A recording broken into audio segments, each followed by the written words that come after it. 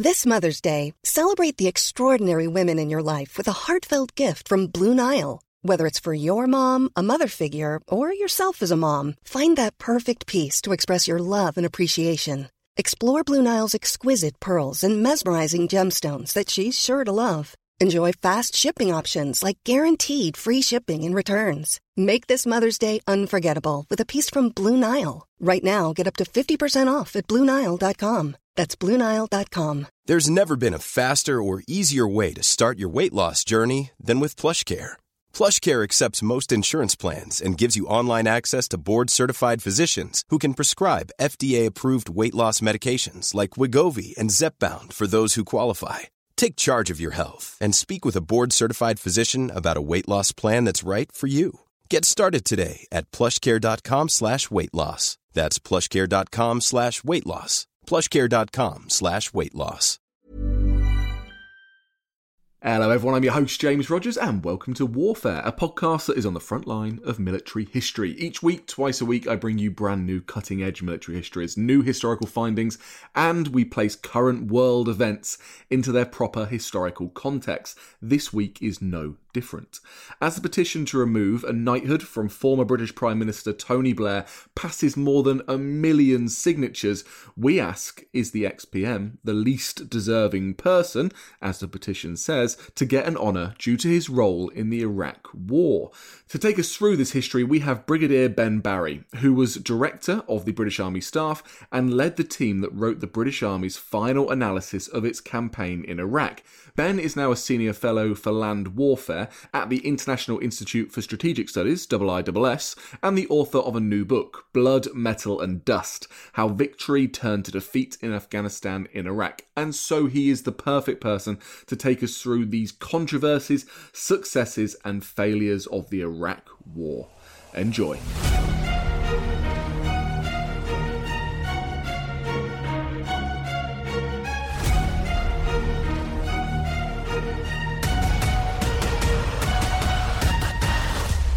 Hi Ben, thanks for taking the time to chat. How are you doing today? How's the start of your new year going? It's going well. We managed to avoid getting COVID over Christmas within my family. And I've actually taken a couple of weeks off to start work on my next book called The Rise and Fall of the British Army 1970 to 2020, which looks at the British Army from an unusual perspective, namely its rise and fall, its great improvement in capability up to the 1990s, and then its marring in unpopular wars in Iraq and Afghanistan, and steadily getting smaller since 1990 as well. And so this runs parallel to your own career. Give us a little insight into your background. Well, I joined the Army in 1975. I spent a brief period actually as a private soldier doing recruit training with the Light Infantry, the regiment I subsequently joined after graduating from Sandhurst at the end of 1976. I had a Cold War career, quite a bit of Cold War service, including what was then the very exciting Experimental Air Mobile Brigade, the Army formed in Germany, but also a lot of time in Northern Ireland and time in Hong Kong. At the end of the Cold War, as the Berlin Wall opened, I was actually in Berlin, which was quite exciting. Then the 1990s were dominated by Bosnia, where I had the privilege of commanding a British Armoured Infantry battalion, and quite a lot of service in the Ministry of Defence. My final job in the Army was writing the British Army's final series of lessons learned arising from its role in Iraq. I then joined the International Institute for Strategic Studies, where I've been the land warfare expert ever since. My work in IISS has concentrated on wars in progress, particularly Afghanistan, and also British defence policy and capability.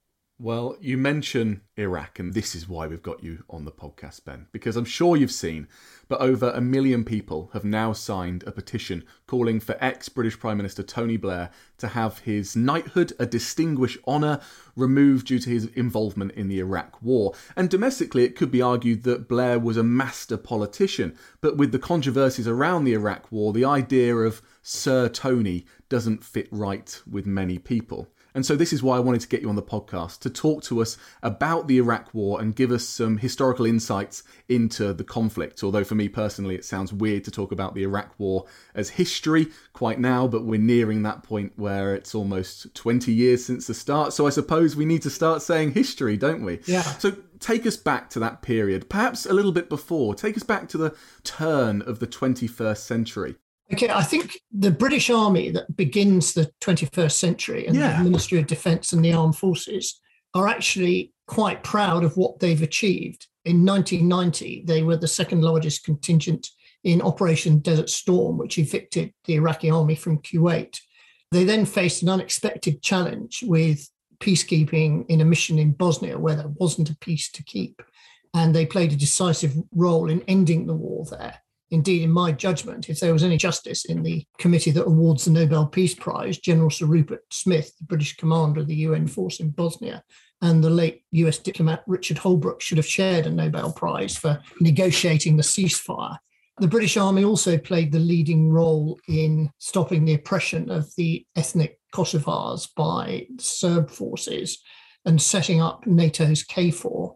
And in that, it was given considerable backing by Tony Blair, who forced President Clinton, who didn't want to engage with the Kosovo war, to engage. You know, it's no secret that quite a few babies in Kosovo were named Tony. One of the most popular names, I think. Yes. And Blair also greatly supported the British military intervention in Sierra Leone, which not only rescued civilians who were at risk, but also changed the gravity of the situation in Sierra Leone, such that the very obnoxious rebels were eventually militarily and politically neutralised. So come 9/11, the US is very much in the lead in dealing with this unforeseen challenge in Afghanistan and deserves great credit for a highly innovative operation which involved the CIA, US Special Forces and Precision Air Power joining with the warlords of the Northern Alliance to destroy the Taliban government. And Britain also played a leading role in setting up the International Security Assistance Force in Kabul, which we must remember, there was no security and no stability in Kabul, and just President Karzai as an acting president. And Blair was very supportive in that. And indeed, the International Security Assistance Force was one of his initiatives. Also, the British Army had quietly sustained the peace process in Northern Ireland, leading to the Belfast Agreement. So you could say that the British Army and the armed forces in general were basking in a warm glow of satisfaction that A, they got a prime minister who'd wanted to use them, but B, what they'd done between 1990 and 2001 had public and political and media support, as indeed, of course, did the initial intervention into Iraq. But then things start going wrong and the Iraq war becomes increasingly difficult and the war loses popularity. And that, I think, is what has contaminated Blair's reputation. Now, the British Iraq inquiry, the so-called Chilcot inquiry, which actually took longer to report than the war itself lasted, that very clearly sets out in forensic detail the relationship between events in Iraq and decisions taken and not taken in London. And I'm afraid Blair's reputation is quite rightly damaged about that. He often, almost instinctively, wanted to do the right thing. And indeed, he performed well before the invasion in terms of decision-making. But after that, after the war, his role as the prime minister leading the stabilization of Iraq was suboptimal. He failed. For example, he often instructed that things be done by the British government. They were usually done by the Ministry of Defence. They were often not done by the Foreign Commonwealth Office or the International Development Department. So my view is that, there's much credit that Blair is owed for Kosovo, for Sierra Leone, for the early stages of the conflict in Afghanistan. But against that, you have to set poor leadership of the stabilisation of Iraq. See, that's really interesting for me because you provide such a nuanced understanding of that period. Instead of painting Blair as the villain as he's been seen in terms of the Iraq war, there are many successes for Blair and also for the British military. They may not have been ready for the global war on terror that was about to be thrust upon them, but, soaring high from recent victories and the ability to adapt to the challenges ahead of them meant that there were some initial successes early on. But take us back to that period then. When does Iraq start to rise on the horizon for Blair and for Bush? Well, I think it's for Bush because in late 2001, early 2002, Bush instructs Rumsfeld, who in turn instructs General Tommy Franks, the commander of CENTCOM, to begin preparing options for Iraq. And this is before the war in Afghanistan is even over. For example, at the time these instructions come out, the US has yet to detect the concentration of Taliban forces that is subsequently attacked as part of Operation Anaconda, a very difficult operation, which came within an inch of failing. But there's no doubt from late winter, early spring 2002, General Franks and the headquarters of CENTCOM and people in the Pentagon and Rumsfeld himself are very distracted by preparing options for operations in Iraq. What also happens is this is where you see the dark side of Rumsfeld's personality, because he's a very difficult man to work for, and he hectors and he badgers and he asks unhelpful questions to exert his personal control over the Department of Defense. One thing I think that not many British people realize is in the 1980s, effectively, the US Constitution was adjusted and the Secretary of Defense was given the ability to personally direct operations by the senior US commanders. For example, the commander of Central Command, the chairman of the Joint Chiefs of Staff being one of a number of advisors. And Rumsfeld, who of course had previously been Secretary of Defense, is full of confidence. Having said that, of course, after 9/11, and I was in the United States 10 days after 9/11 for a week, Rumsfeld was a tonic to national morale. You know, the US felt it had been outrageously attacked. People were very worried about further terrorist attacks. There was also the Washington sniper running around, and there were these, what appeared at the time, inexplicable anthrax attacks. Yes. And all of that put the US into a defensive crouch. And Rumsfeld himself, through projecting confidence, actually was a positive force for US national morale. But there's no doubt in my mind that the distraction of the US and increasingly the UK in preparing for an invasion of Iraq took many people's attention away from Afghanistan. So when Iraq goes wrong, when it starts becoming an increasingly difficult war and increasingly problematic, all that bandwidth and brain power and government intellectual resource that could be allocated to helping Afghanistan on its path away from the medieval conditions it was in, that's all sucked away by Iraq. It's a massive opportunity cost. What you also then get is as the Iraq war becomes less and less popular, it contaminates the legitimacy of the war in Afghanistan. And that's reinforced, of course, by the revelations of prisoner abuse at Abu Ghraib and of extraordinary rendition and Guantanamo Bay and CIA black sites. So it seems to me the single biggest factor that stopped the US and its allies helping Afghanistan modernize itself and fight off the Taliban was the decision to invade Iraq. I mean, it's a decision of similar magnitude to Napoleon's decision to attack Russia, which basically meant that he lost the rest of the war in Europe, or for that matter, Hitler's decision to attack the Soviet Union, which had the same effect. They are really interesting parallels. And it's also a bit of a failure of the Allies' own doing, really. They conflated the narratives of Afghanistan and Iraq as part of a broader global war on terror, as part of an axis of evil. And so when things start to go wrong, those errors in judgment start to conflate and the conflicts conflate as well. But perhaps you can take us back to the beginning of Operation Cobra II, that invasion of Iraq. Is it fair to say that this was a rushed and haphazard operation, that the preparations for war just weren't there, and that there were appalling relations between the major players, perhaps because, exactly as you say, it's almost being run by decree from Rumsfeld on one side and Blair on the other? I'd say there's an element of truth in what you say. But of course, whereas the US didn't have a plan to do an invasion of Afghanistan, they did have a plan to do an invasion of Iraq. CENTCOM had a plan for a much bigger operation that would have taken longer to assemble. But I would say that the regime change in Iraq, it was a success.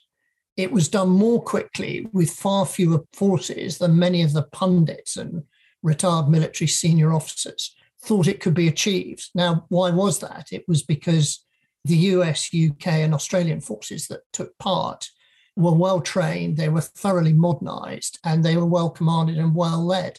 whereas the Iraqi armed forces had not been modernized since 1991 to any extent.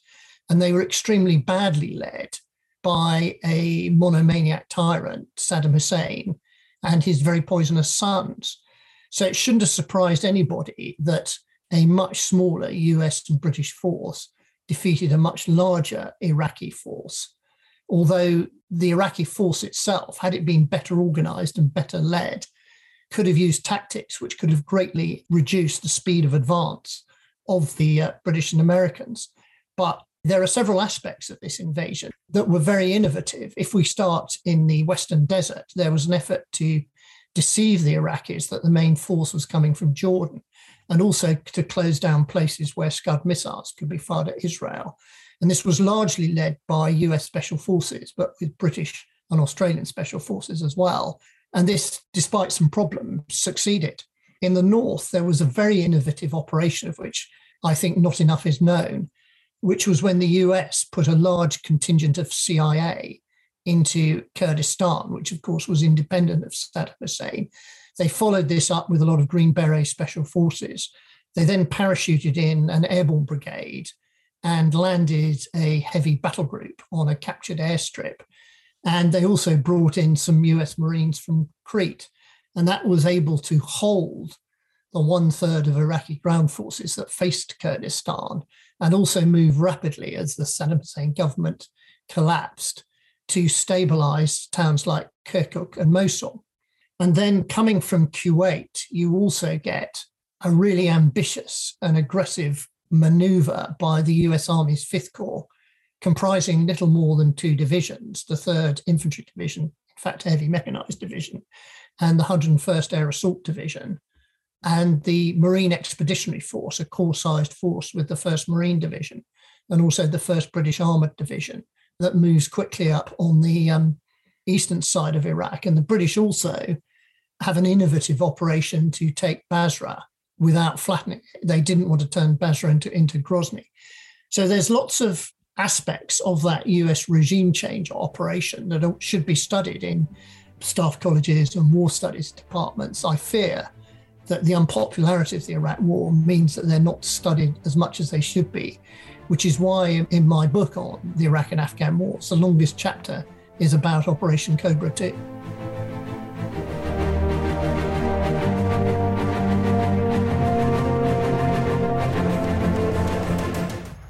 What caused the anarchy? How did medieval migrants shape the language I'm speaking right now? Who won the 100 Years' War?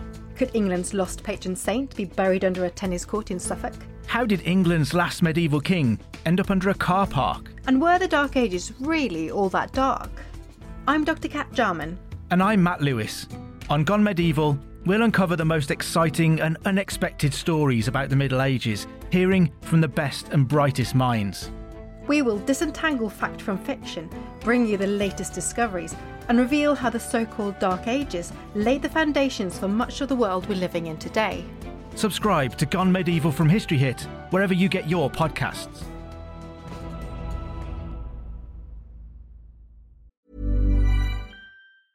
Selling a little or a lot?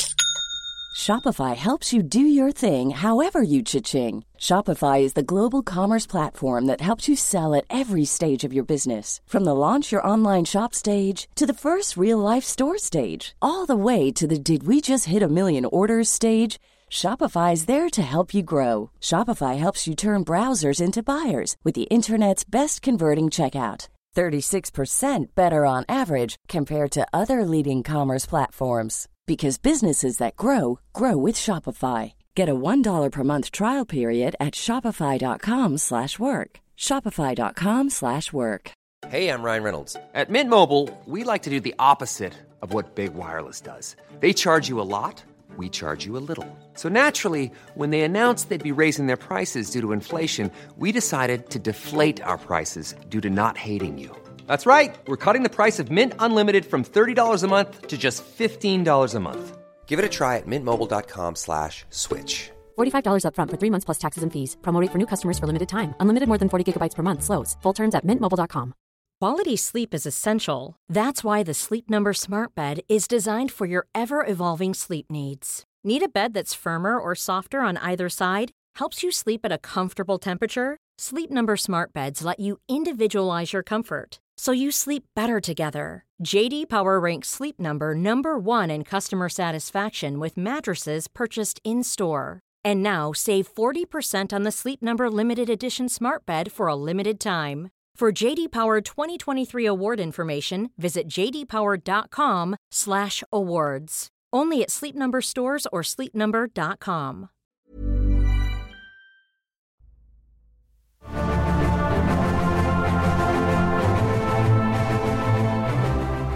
So strategically and tactically, it sounds like it's not only sophisticated, but impressively successful. But is it the case that the Western allies are quite good at doing the initial operations, at winning wars quite quickly? When do we start to see this all go wrong? I know in your book you call it a descent into chaos. What do you mean by this? When does this start, Ben? Well, it starts as soon as Saddam Hussein's forces are defeated, with the mass looting that occurred, with the US and British forces choosing not to intervene. And where they do intervene, they don't intervene very effectively. And of course, it's now pretty clear that whilst they had sufficient conventional forces to kick the door open and destroy the Iraqi conventional forces, they didn't have much behind them that built up quickly enough to stabilize the country. Very quickly, the Iraqi people lost faith in the occupiers. A common cry was, well, if this country can put a man on the moon, why can't they fix our power network so they have more than a few hours of power each day?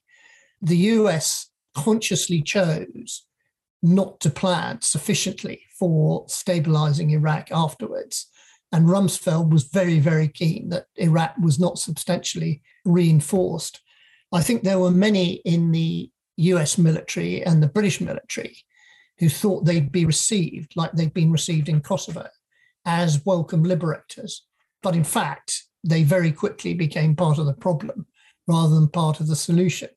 They got enough force in the country to be seen as occupiers, but they hadn't got enough force to be seen to stabilize the country. You then get intervention by 3 different sets of malign actors. One of them is Iran, who contribute to Shia death squads, and through the Iranian Republican Guard Forces, Quds Force, set up all sorts of proxy actors, which are aiming to dominate Iraqi politics, but also to increase the cost of the occupation by using proxies to attack coalition forces, of which they're really quite successful. You also get Syria deliberately acting as a platform from which jihadists all over the world can travel to Iraq to fight infidels. Indeed, by the end of the regime change phase, several thousand Syrians had already gone into Iraq to fight infidels. And you also then get Al-Qaeda that sees it as a great opportunity as well. And this quickly reinforces itself. I mean, a good example of this is in spring 2004, when the US decides, against the military advice, to arrest Muqtada al-Sadr, the Shia firebrand cleric. It then creates an uprising by the Shia militias. At the same time, the US chooses to attack Fallujah in response to the murder of some US contractors. And you get Sunnis and Shias actually cooperating for one time in the history of Iraq against the Americans. Now, that, I think, was a strategic shock. It was a strategic shock to many countries in the alliance who'd gone to Iraq thinking they'd be doing something rather like Bosnia or Kosovo, some modestly hazardous peacekeeping. And indeed, in multinational divisions Central South, in the area south of Baghdad, many of the national contingents there retreated to their bases and weren't prepared to take on the Shia militants. But it was a real shock that this degree of armed opposition, people who would sell themselves dearly, were prepared to fight British and American troops to the extent that they were able. During this period, and of course it's difficult to talk about this, but during this period, do you feel like there was ever a point that the British neared defeat as this conflict turned from being, like you say, a relatively tough peace operation through to a regional, if not a raging international conflict, with people coming from across the region, if not around the world, to take part in the fight. I just begin this by saying that whilst British and US strategic objectives and their military strategy was in alignment for the regime change, and immediately thereafter, from about 2004, British and US strategies diverged. The US, for example, considered that the Sunni and al-Qaeda insurgency was the priority. And for them, the center of gravity of the conflict was understandably Baghdad. They viewed southern Iraq as an economy of force theatre, and the principal thing they wanted out of the British was to keep it quiet. Now, for various reasons, their strategies continued to slowly diverge. But in 2007, Bush orders the surge into Iraq, which Britain declines to join. Why does it decline to join? Well, the evidence suggests to me that by then, the British government in general and people in the Ministry of Defence in particular felt that the conflict was unwinnable. They didn't think the surge was going to work. And by then, they'd also committed seriously to Afghanistan and had no spare forces to put into Iraq without putting the British armed forces on much more of a war footing than they were. And where this all comes to a head is an 18-month, or a slightly less than 18-month period where the British do a deal with the Shia militias in Basra that they will stop attacking the British if the British will release their prisoners. And the British withdraw from Basra. Basra is then taken over by hardline Shia militias. The British plan to help the Iraqi army do an operation late in 2018 to restore control of Basra. But in fact, in Easter 2018, Prime Minister Maliki decides that he'll send the Iraqi army down to Basra to clear it because the British aren't. Unsurprisingly, the first Iraqi brigade that goes into Basra is defeated, partly because it was less well trained than it should have been. So then a lot more Iraqi forces are sent down with US mentoring teams, the British having declined to form mentoring teams, and also US air support and armed drones. And it's through the efforts of the US and the Iraqis that defeat is narrowly avoided in Basra in 2018. And that's where I think they came closest to defeat. So what's your judgment on the surge, otherwise known as the New Way Forward, this investment in another 20,000 or so troops? And not only that, the cancelling of rotation for many others who are told to stay in Iraq. This is a substantial investment of military capital. Do we think this is the right decision? Is it a success? Well, I think if you look at it from a counterfactual, if the surge hadn't happened, the US would have been defeated in Iraq. Al-Qaeda, the Sunnis and the Shia militias would have got the upper hand.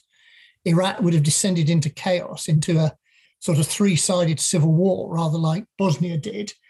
And the US would not have been able to stabilize it. So the US and British and other international missions would have failed. The surge also coincided with the US Army and Marine Corps re-engaging with counterinsurgency, a topic that in the US Army after Vietnam had become rather unfashionable, or the US Marine Corps, with their small wars tradition, had kept the flame alive, as indeed had US Special Forces. So you have, a favourable alignment of the planets, and particularly you get in western Iraq, in Anbar province, in Ramadi, the US Marines and the US Army actually making counterinsurgency work, and indeed persuading a whole load of Sunni insurgents who'd been bitterly fighting the US to switch sides and fight with the US against al-Qaeda. And there has been some quite extensive academic and historic research on the degree to which the surge worked. Well, it certainly did work to sufficient degrees that Iraq was made more secure or less insecure, and there was a limited amount of political progress. Progress, of course, which was then squandered after the 2011 election, where Prime Minister Maliki managed to retain power after the election, although he and his coalition had not won the election. And he then uses that period effectively to marginalise the Sunnis and go back to repressing the Sunnis, which of course is capitalised by ISIS coming out of Syria. So Maliki becomes the midwife of ISIS. But I think that the surge in Iraq, worked.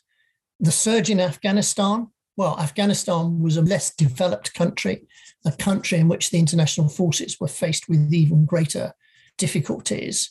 And although General Petraeus, taking over from McChrystal, did his best to create a similar effect that the surge in Iraq had created, I think history will record its effects in Afghanistan were more transitory. So take us through this endgame in Iraq. Is it fair to say then it becomes a relative military success, but mixed with what ends up being a quite substantial political failure? Yes, I think so.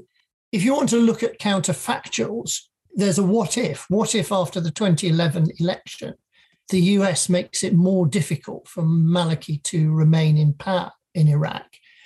I mean, all the evidence is that the US military in Iraq, albeit in greatly reduced numbers, thought Maliki was conducting a slow-moving judicial coup where he was able to override the election results. But the US ambassador in Iraq was prepared to live with that. Of course, you have to remember by then it's President Obama, and President Obama's platform was responsibly ending the war in Iraq and shifting military effort to a good war in Afghanistan. So whether that counterfactual could ever have happened, I'd want to take an expert on US politics advice on that. But I think, if you look at the years 2011, 2012, 2013, the US were not able to change Maliki's malign behaviour with regard to Iraqi Sunnis. Well, we'll save that broader question then for a US policy expert, but you are an expert in the British military, I think it's fair to say. And it's Sir Lawrence Freedman who has said that the Iraq War has diminished every individual and institution it has touched. And we can certainly say that this is the case for Sir Tony Blair.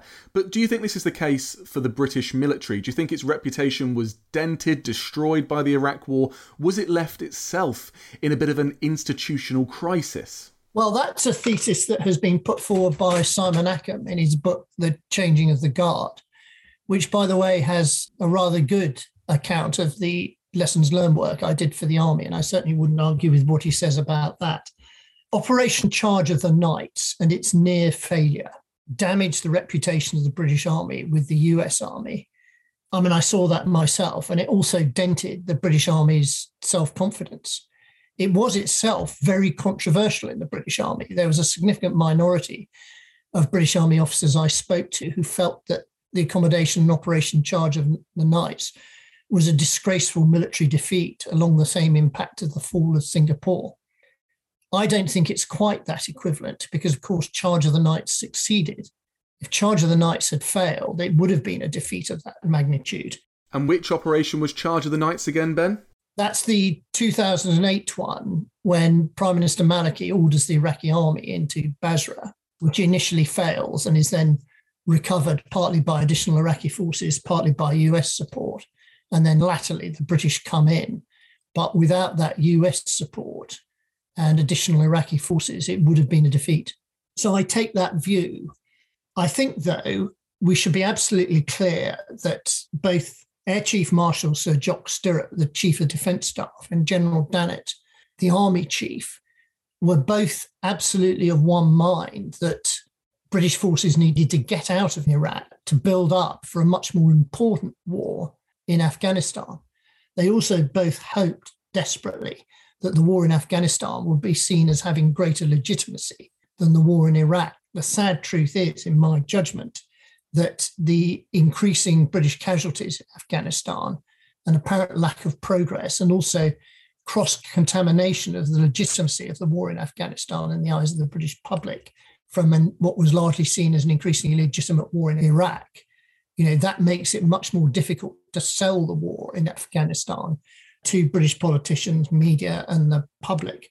I think also the British Army in Afghanistan there's several aspects about this. First of all, the fact that large numbers of very highly motivated Taliban swarm around those initial platoon bases in the Sangin Valley and the Helmand Valley in 2006, resulting in desperate sieges and an apparent image of British strategy in Afghanistan not being as advertised by Defence Secretary John Reid, that rather damages a perception of legitimacy. I think we have to be quite clear, though, that those platoon houses that came under siege, as indeed did similar American positions in eastern Afghanistan in 2008, 2009, were it not for modern technology, they would have fallen. And if it wasn't for the use of artillery and mortars, and particularly copious amounts of fixed wing and rotary wing air power, including the British Army's Apache helicopters, some of those would have fallen. And that, although they would have been tactical victories to the Taliban, those would have been tactical victories with strategic impact. And the other factor is that British troops can shoot straight. You know, they can shoot straighter than most armies in the world, and they shot straighter than the Taliban. Now, both the desperate sieges by the British defenders and also the Taliban attacks where they came forward in waves and waves and were prepared to keep coming forward until they were killed. You know, those are very interesting battles. I mean, they remind us about the importance of basics like being able to shoot straight, being able to defend your position, basic battle skills. But they also remind us of the importance of small unit motivation, leadership, and tactics. And there are a lot of very brave Taliban fighters that were killed in large numbers in these battles in both the British and American areas of Afghanistan. You know, they're fascinating microcosms. What you then get is the British wanting to build up quickly in Afghanistan, but because they can't get out of Iraq as quickly as they want to, they don't build up quickly enough. And they aren't, for example, able to transfer enough helicopters to Afghanistan quickly enough.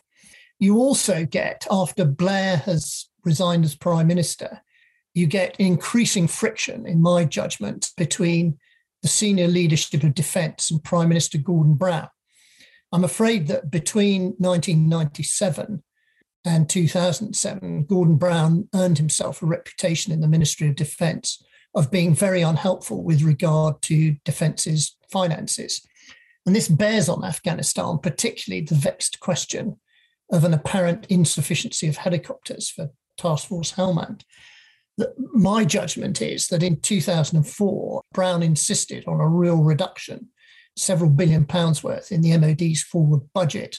And the Ministry of Defence, including the Chiefs of Staff, decided that one way they would solve the problem posed by this hole was to take a significant chunk of money out of the future programme for helicopters.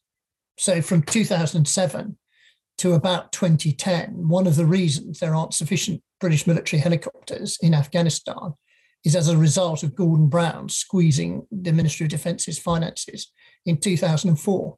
And the relationship between the Ministry of Defence, the service chiefs, and Gordon Brown throughout this period is very, very poor. It's also the case that neither Blair nor Brown choose to activate the National Security Council for decision-making about the wars. They use small groups of advisors, in Brown's case, apparently often not including the Chief of the Defence Staff.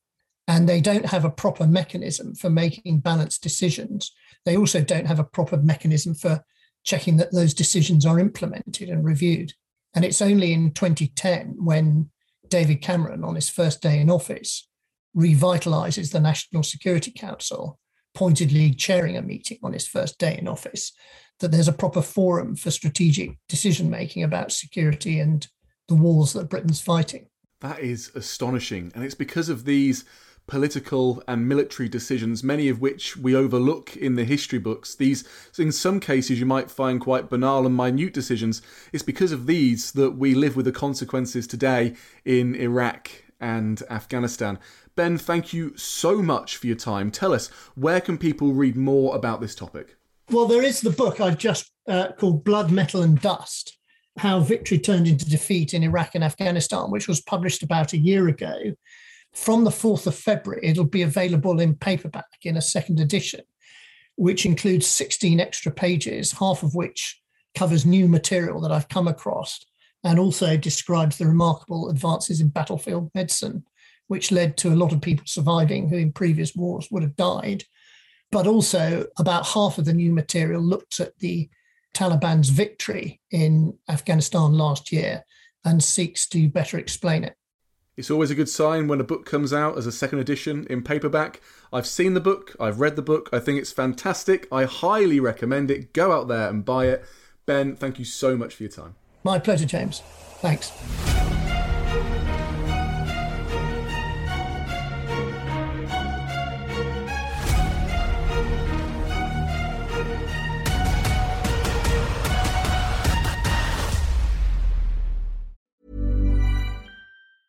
Mom deserves the best, and there's no better place to shop for Mother's Day than Whole Foods Market. They're your destination for unbeatable savings, from premium gifts to show-stopping flowers and irresistible desserts. Start by saving 33% with Prime on all body care and candles. Then get a 15-stem bunch of tulips for just $9.99 each with Prime. Round out Mom's menu with festive rosé, irresistible berry chantilly cake, and more special treats. Come celebrate Mother's Day at Whole Foods Market. Hey, it's Danny Pellegrino from Everything Iconic.